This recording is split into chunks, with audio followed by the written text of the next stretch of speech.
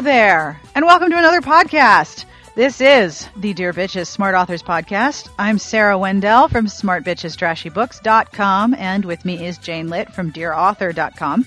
This week, we are looking in the inbox. You get to peek in our email box with us and answer some listener mail or reader mail. We call it reader mail even though you're listening because we're all talking about books, which is really about reading.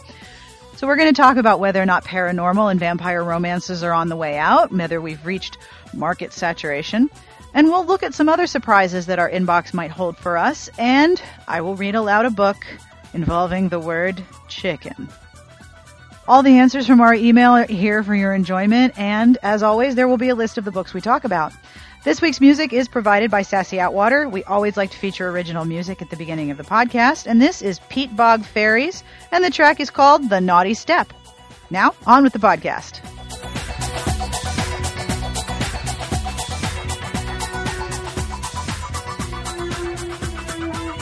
So this is an email from Kim. Hi, Sarah and Jane. I thought I'd let you know that the production value of the podcast was much better. I am trying to work on that. I swear I'm trying to work on that, make it better every time. As for future topics, I was wondering if you would be discussing whether or not we've finally reached the saturation point on paranormals or if it will simply undergo some sort of change. It seems as if there are now quite a few angel stories instead of vampires. I was wondering about the decline of paranormals because Linda Howard announced on Facebook that her book Warrior Rising has been put on long-term hold. Here was her full explanation. Quote, I'm sorry, but our publisher has decided that they don't want to publish Warrior Rising. The bottom has dropped out of the vampire market and they don't want to risk the book. They want more books co-written by LJ and me, but not a vampire book. So Warrior Rising is now on long-term hold. Linda H. Kim continues, I feel like publishing is becoming identical to the movie business. Twilight was a hit, so every publisher wanted to buy paranormals. With the plethora of paranormals out there every month and the limited shelf space, the number of historicals and contemporaries released by publishers must have suffered. One other suggestion is to have fewer author interviews. Is to have a few author interviews. We're going to do that, I promise. But let's go back to paranormal. What do you think of her question? Well, I think that paranormals are still strong, but that it's a market that's very difficult to break into. And I do see a lot of angel and demon stories and less vampire stories. And if they are vampires, that they're named something different. Like I read Altered Destiny by Shauna Thomas, Carina Press book, and they have bloodsuckers in there, but they're never referred to as vampires. They're known as Svistras, an entirely different race. But I've also, you also just see a bunch of mashups. Like Sandra Hill has a series coming out in 2012 that apparently is based off the Seven Brides for Seven Brothers. What? And it's called Viking Vampire Brides or something like that. No, Viking Vampire Brides? Oh, sign me up. I'm all over that. Yeah, I love that. It's a new Viking. Oh, wait. It's a new Viking Vampire Angel series. No. To be launched in 2012. It's let me read it to you. The only thing better is if she had Jane Austen in there. A new Viking Vampire Angel series, Deadly Angels, will be launched in 2012 with the first of 7 brothers, Kiss of Pride. Expect Sandra's usual humor and sizzle in a new setting, Transylvania, Pennsylvania. No! Oh, yes. She's bringing it to my home state. Booyah! I can only hope they drink Rolling Rock and Yingling, and then it will be totally authentic. I hope they're Steelers fans. They damn well better be. I can't, totally criticize this crazy idea since it's well known that I have a secret shame. It's not so secret if it's well known, is it? That I love Karis Roan's series, which is, it's embarrassment that I like this series. I don't think you should be embarrassed. You like what you like. I happen to have an absolute love for The Very Virile Viking by Sandra Hill. I love that book. I love it like crazy. So maybe this Viking Vampire Angel series will be right up your alley. I'm definitely going to try it. I actually really like her series because she comes up with crazy plots, and you can tell she doesn't take herself so seriously that she doesn't have a sense of humor about the fact that, yes, her Vikings are time traveling and bring their kids too. Why? Why do you think that's strange? I love that. I love that a lot. I can't tell whether Karis Rowan is just totally toying with her readership or whether it's supposed to be taken seriously because her books are not funny. But there's just kind of unintentional hilarity in the books. Wings of Fire by Karis Rowan, which came out the end of August, beginning of September, features a guy. The hero and heroine are mates, and they're psychically connected, but she's been spirited away to some place where they can't telepathically speak to each other, except for at the moment that they're both orgasming. What? Yes. So the other thing about mates is they have these scents. Like the next book in the Karis Rowan series features a French guy who has long hair, wears brocade bows, and his mate smells like a croissant. What? Yes. Really? Are you going to take back the statement that I shouldn't be embarrassed by that I enjoy this series? And I like croissants. I like them a lot. Do you wear your long hair with brocade hair bows? No, I have never been a bowhead. I wish I could pull it off, but I'm a little too sporty spice for that. So talk about emasculating, right? Brocade bows. Maybe that's what we should give away as swag. When we next go to a conference, we should just hand out brocade bows and tell all the men to wear them. That would be awesome. So in this book, the way in which the mates recognize each is through scents. So Anthony Medici's mate smells like tangerines to him. Oh my. And so every night after a long battle with the bad vampires, he goes to his massive kitchen and makes himself a limoncello. He has to have his limoncello. I'm on that. I like limoncello. Yeah, I'm still with him. Let's go. Then he gets a bowl of tangerines and he takes it up to his bedroom and he starts peeling the flesh off the tangerine and the smell is exploding in his nostrils and his blood starts, to beat a little faster through his veins. What is he, Banicula? Is he gonna he's gonna suck suck the juice out of the vegetables at night? Oh my god, he's Banicula. That's awesome. And so as he's peeling the outer rind of the tangerine, the juices start to run down his fingers. And then he plunges his fingers into the flesh of the tangerine. And he's just to the point of near painful arousal. And then he sticks his tongue in the tangerine and it's like he's touching her flesh. And that's how he brings himself to orgasm. And then at the point of orgasm, she's obviously doing something, but not with tangerines. Why doesn't he just juggle them or something? Then at the moment of their mutual orgasms, they're able to speak to each other. That was awesome. I have to go to the grocery store. That's awesome. Oh my gosh. I think I need to read these. I don't blame you for liking them. That's enjoyable crazy sauce right there. It's crazy, right? I think that in order for some of these books to be successful, they really have to be crazy.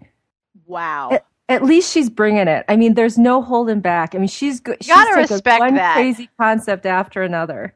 Yeah, you have to respect someone who brings the full crazy. You can't not. And have you ever read that story before? Never. Especially the tangerines or the croissants or the brocade bows. That's pretty hot. I think the next hero might even like rainbow colored brocade bows.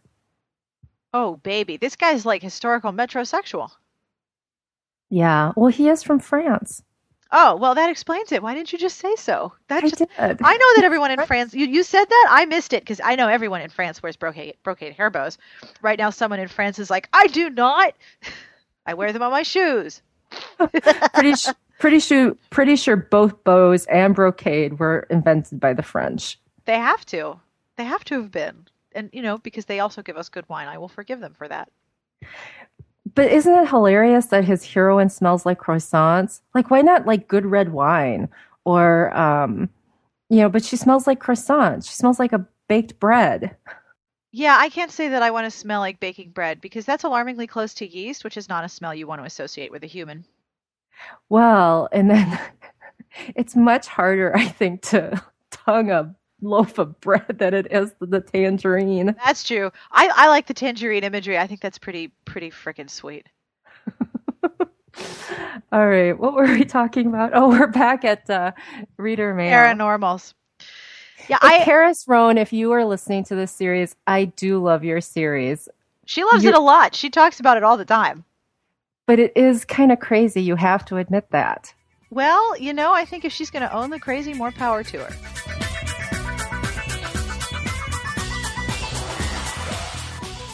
We received a reader email from Tina M. Thank you so much for sending us your comments. You stated, I just wish you would not bash the MM every chance you get. I find it insulting and disappointing. If you don't like it, please get someone who does to comment on them. As a woman, I love, she includes her age, but I didn't want to state that. You're a kind person. Don't let anyone tell you different. I love MM in all its forms. Just like romance, there are some stinkers and bad writing, as you stated when you read one in the podcast. I'm sorry I'm laughing, not at you, Tina M, but just remembering the... Not in the NFL. The vision of Ben Roethlisberger and Ben Urlacher, or Brian Urlacher in bed, it just makes me giggle. I have a somewhat different reaction to that. By the way, another person emailed us and said that if there is a story written about Roethlisberger and Urlacher, it would not be fan fiction. It would be called real person fiction, RPF. So just so that we get our acronyms Yeah, we correct. have to get this stuff right. So anyway, I chalk it up to an out-of-touch author who thinks that a gay man playing sports is a novel idea, which it is not. And please get over how quickly the characters grow up or have sex. That is one of the joys of MM. Rarely there are hang-ups, hesitations, or major issues about having sex, and they can find other things they love about each other. I'm so sick of the hesitant, virginal woman in romance. I turn to MM as a refreshing change. Well, I can't say that I blame her for that, but I do want to point out that we did not particularly like Not in the NFL, but we don't, as a rule, bash male romance. I mean, you review it. I have reviewed it. I don't read it exclusively like this reader seems to, because I find that a steady stream of them, and it's really hard to avoid inadvertent sexual puns here, so I'm just going to have to own the fact that I'm going to say something with a bit of an entendre to it. I find that a steady stream of male romance tends to make me very frustrated because, one, there is an often employed trope where the character who is perhaps not out of the closet comes out of the closet to the person that they're interested in, and then it's rainbows and great sex and everything's awesome. And from what I understand, myself not being a homosexual, from my familiarity with the process of coming out is that it's ongoing. You have to keep doing it in different situations, and sometimes it's hard and sometimes it's easy. And I get irritated by the sense that once this person has come out to the person that they're interested in, it's easier for them, and it's not. I also get frustrated with the way in which many books tend to gloss over real and present homophobia and discrimination and don't deal with it as much as I wished as a reader. So I get very frustrated with the sort of, I want to call it the glossy quality of it. It's like really attractive, awesome without any of the really painful parts. Does that make sense? And again, another entendre, that's not what I mean. I'm having a hard time describing my frustrations here, but I do not bash male every chance that I get. I find that there are some books that I loved. I loved Strawberries for Dessert by Marie Sexton. I still think about that book. And I know that there are several male romances that are entirely beloved by the romance reading community. I also don't think that there's an entire genre that I would outright bash. I'll say I don't like it, but I won't bash it as if it doesn't have a right to be. Well, we are firm supporters of the MM fiction subgenre in romance. We review it quite heavily on Dear Author. Yes, you in do. fact, I often get complaints that we aren't including enough mainstream romance. So I appreciate that our giggling over Not in the NFL might have been taken as a bash on the MM genre, but it was not. It was just a bash on Not in the NFL. Yes, because that particular book was kind of shocking and appalling in a lot of ways.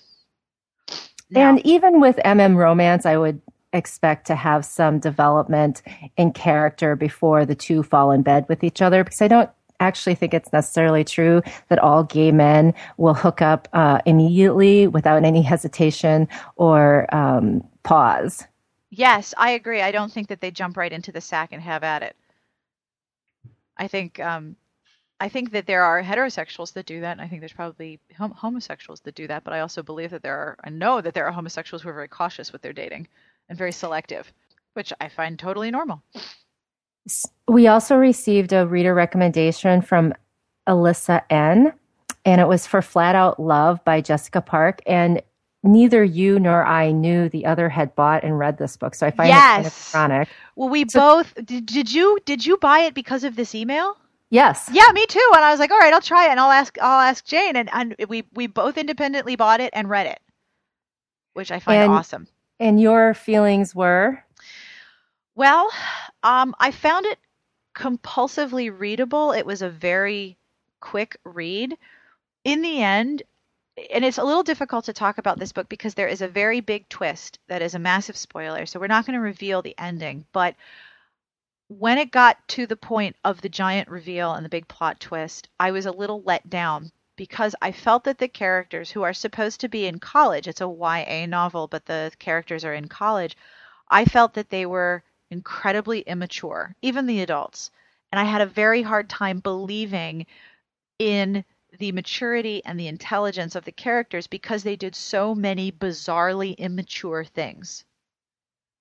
But at the same time, I really wanted to find out what was going on, and I really wanted to find out what was going on in the story and how it ended. I read it very quickly. I thought it was a very quick read. The other thing that bothered me was that once the big reveal is revealed, the character who has the most to forgive gets over it way fast. And given the depth of what's going on in the story, there was not enough time for the aftermath of the big spoiler and the reaction and the sort of recovery time from the effects of it. It's a very quick, oh, okay, I'm over it now, thanks, bye. And I didn't buy that at all. And at the end, I came away thinking, these people are all a little crazy. What about you? I agree. I had the same problems. I felt like the primary narrator, was very immature. I didn't feel like she was consistent with her age. Yes. Although, maybe younger people would have a difference of opinion. So from my viewpoint, I like reading YA. I don't read a ton of it. But I have a hard time really reading really immature characters because those are just not people that I want to spend time with in my books. And so even in the YA, I probably hold them to maybe a different standard than a younger reader would. Right. But I had the same problem. I felt like the heroine was really immature. I had a struggle with the family, especially when the spoilers revealed, and I reflect back upon all the people that were involved in the spoiler. Yes, there is. It's a great deal of. Is it complicitness that I'm looking for? Complicitness in the subterfuge. You go, girl. My God, that was like a $5 set of words right there. Next, you're going to start talking like an attorney. Heretofore and whereunto, and hook me up with that. Aforementioned. Yes, aforementioned. That's a big one. Ooh, baby. Yeah, I agree that the degree to which the family is complicit in the spoiler is shocking to me by the time I realize the full extent of it. But I am really glad that Elisa emailed us about this book. We probably should have summarized it really quick. Okay, quick nickel summary of Flat Out Love by Jessica Park, because now we've talked about it, you probably want to read it, right? Right, of course. Okay, it's a YA novel, but the characters are in college, and the heroine moves to Boston believing that she has an apartment that she and her mother secured by way of Craigslist. And she gets there and there is no apartment. There's nothing above the address that she was given. There's nothing there. There's literally no apartment. So she's been swindled out of her rent and deposit and is alone in Boston, far away from home, with suitcases, standing in a not great part of town. Her mother remembers her former college roommate lives in Boston and contacts her and asks her for help. And the former roommate says, well, of course she can come and she should stay with us right now. I'm sending my son to get her.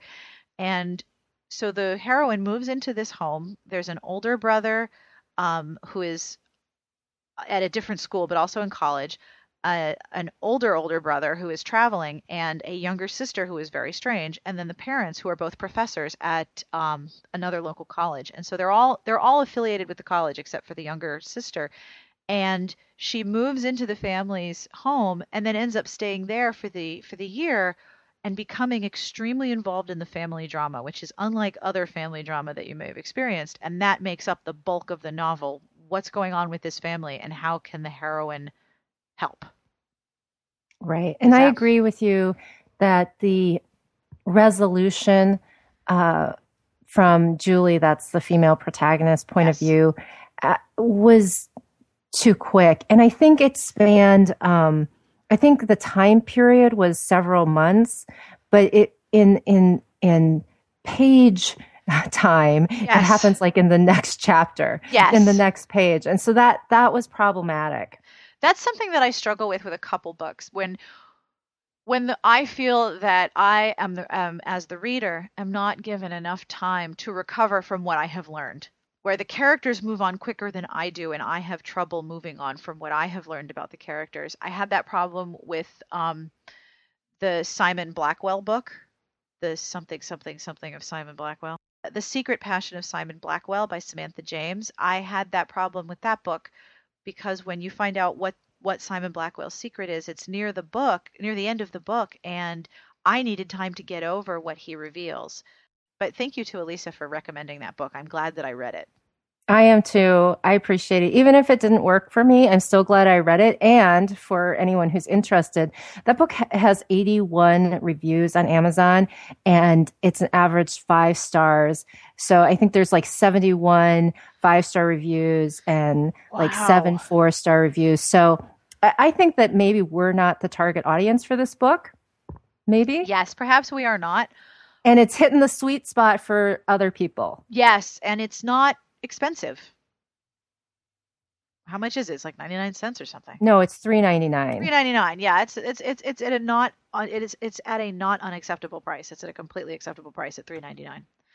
Okay, so here's another email. This is from Barbie. I enjoyed your podcast, and you are right, there are no podcast audio or video about romance novels, and I enjoy your blogs. Thank you. And I like the fact that you guys express your true opinions about a particular book or author. I think that you women have the opportunity to steer women away from the duds and lead them on a path to enjoy reading their books. Well, that's the goal. Since the podcast is all about romance novels, I do not see it running low on topics yet. Yeah, us either. I would suggest, if you have time, insert some audiobook reviews if you can. And I'm looking forward to the next show. Now, I recently listened to an abridged copy of Sylvester by Georgette Heyer, mostly because people were telling me how awesome it is that Richard Armitage narrates it. And they were right. It was awesome.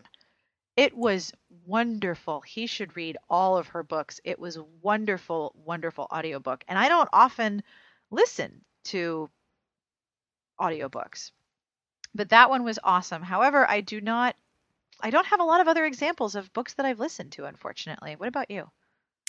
Well, I actually do have an Audible subscription. Ooh. And but most of the books that I request from Audible are nonfiction books because I enjoy listening to those when I drive.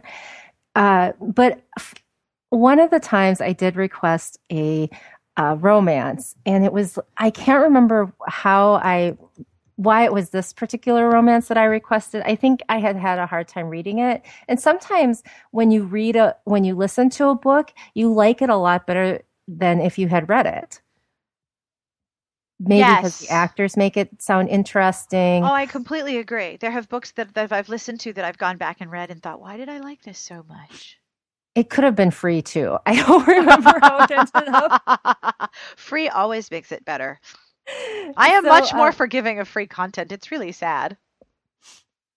So it was Michelle Hoff's book, and I don't even know if I can talk about it without laughing. And this is not an insult to Michelle Hoff because she doesn't have obviously any choice about who picks her book, who reads her book. But the book features I guess a French-speaking hero or something, because the narrator adopts this faux French accent. And it's just really kind of like there's like kind of a musical undertone that has a porn feel to it. And then so the narrator's female and she's speaking like the male with the faux French accent, and she's coming on to the heroine, like making some sexual innuendo. And I don't think I listened to more than 5 minutes of it because I was just so embarrassed for everybody involved. Richard Armitage does try the female voices, but he does a somewhat fair job of changing the tone of his voice that it doesn't sound ridiculous. That the accent and the coming on would make me laugh. Yeah, I can't actually. I think it was called. Oh, I think it was Seducing the Vampire. If you can listen to an excerpt before you buy this book, that would be my recommendation. There are some. I know that the audiobook community has voice actors that they follow, and they will listen to a voice actor read a book that they're not particularly following, a genre that they're not particularly into, just to have the experience of that voice actor reading that book. I find that amazing. I know there are a few voice actors who do regularly the major romance authors. I think that's really cool that the community follows the actors as much as the book, because it's not easy to read an audiobook. I have trouble reading these emails aloud. I start to stutter. I think there's a real skill to it. And I think one of the reasons I stay away from romance is because I think it does sound really cheesy when it's articulated out loud. Yes, it does. Somebody asked me, I want to read a book or something, and I wanted a selection of erotic romance to read aloud with my husband, and I had to email her back and say, I don't know if you really want to do that, because when you read it out loud, it sounds goofy. But if you read crazy erotic out loud, it is awesome, as evidenced by Not in the NFL. Reading erotica that's even the best of it, reading it out loud to someone else sounds very goofy, and it's not as exciting as one would think. So a good and we'll give you a perfect example because we've selected another erotic title for Sarah to read. Yes, we have. Oh, you lucky, lucky people.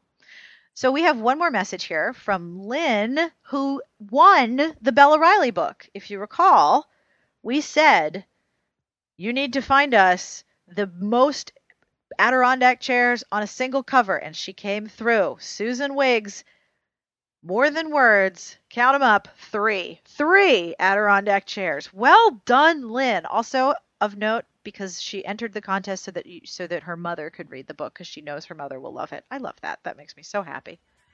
But yes, 3 Adirondack chairs. Well done.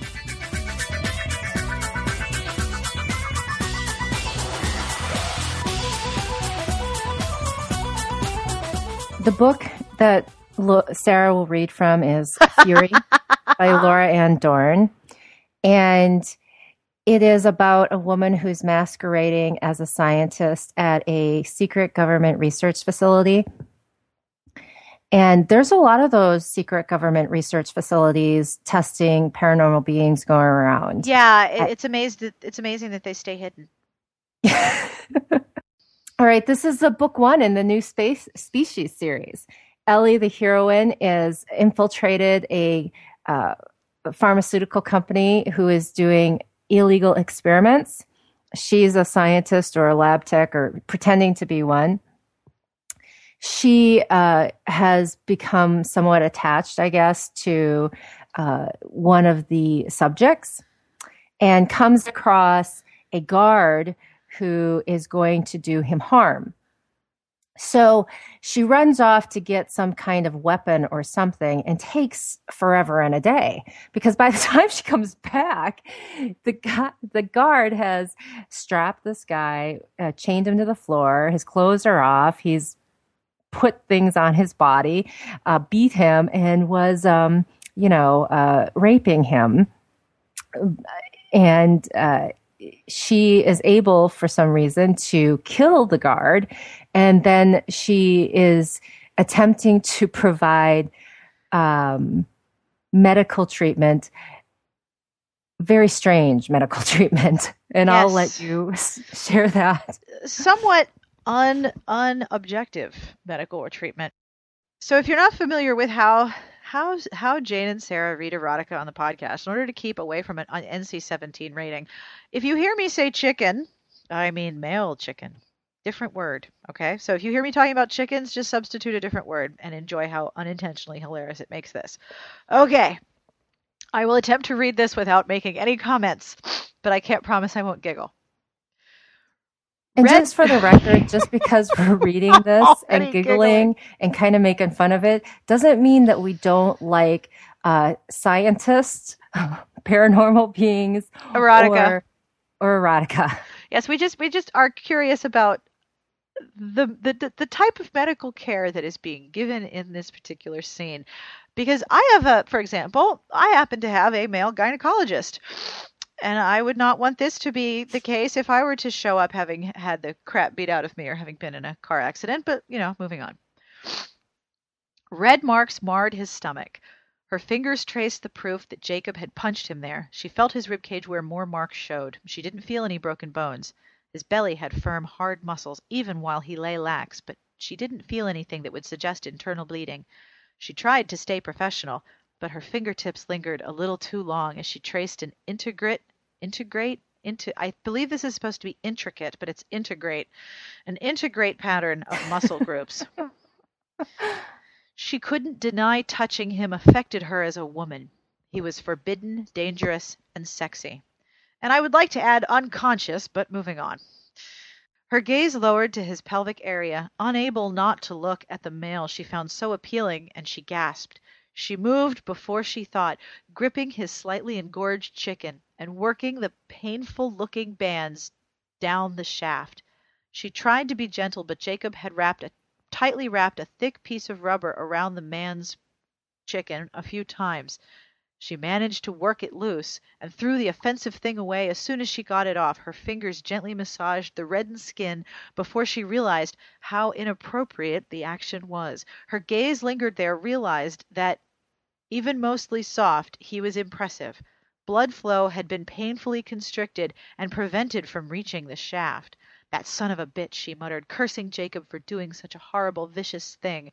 Her cheeks warmed when she realized what she'd done. More embarrassment slammed her when she realized how her body responded to touching him, even just to remove the offensive implement of torture. She'd been handling his chicken. 416 growled. Her gaze flicked up to his face. He watched her with dark, furious eyes. She realized he cradled him still inside her palm and released his chicken quickly. Sorry, I had to remove it. She glanced down at his appendage and saw the line where the rubber band had injured him was still red and angry looking. I'm sure it will be okay. She hoped so anyway. Jacob had obviously done it to hurt 416. If left that way too long, lack of blood supply to his chicken would have done severe damage, but of course that bastard had planned to kill him. It would be a horrible crime to disfigure such a sexy guy. The thought made her want to groan, and made her more aware that her body responded to the naked male sprawled in front of her. She mentally shook that line of thought away, couldn't afford to go there, and needed to stop looking at his bare body. So he's unconscious, bleeding, had the crap kicked out of him, and has something wrapped around his chicken, and she is turned on by performing medical care. That's right. Yeah. I'm gonna bet. I am betting. I will bet you an entire $1 that we will get an email telling us that this particular type of erotica has a name. Is it medical porn? Meta porn, or harm porn, or hurt porn, or if you're really unhappy and feeling ill, that's gonna turn somebody on. I'm betting you we're gonna get an email that this has a name. Watch. They all do, don't they? They all do, and that's the wonderful thing about the internet. No matter what you're into, no matter how crazy it is, you are not alone, which is a good thing and a little scary sometimes too. So I have one last email because we got this email yesterday, and this totally made my day, so I wanted to share it. This is from Ellie. I just wanted to write a quick note to tell you how much this week's podcast brightened my day. I was having a frustrating day at work when I saw there was a new podcast, so I popped in my headphones and gave it a listen at my desk after saving it to my desktop so as not to crash your server. Thank you. Within minutes, my abs were hurting from trying not to laugh out loud. I started to worry that my cube neighbor would wonder what on earth I was listening to. About the time you started to talk about Savage Thunder, I actually had to wipe away tears of laughter. So thank you for turning my day around and making me smile. Thank you, Ellie. Ellie, you are so welcome. I hope today is much better.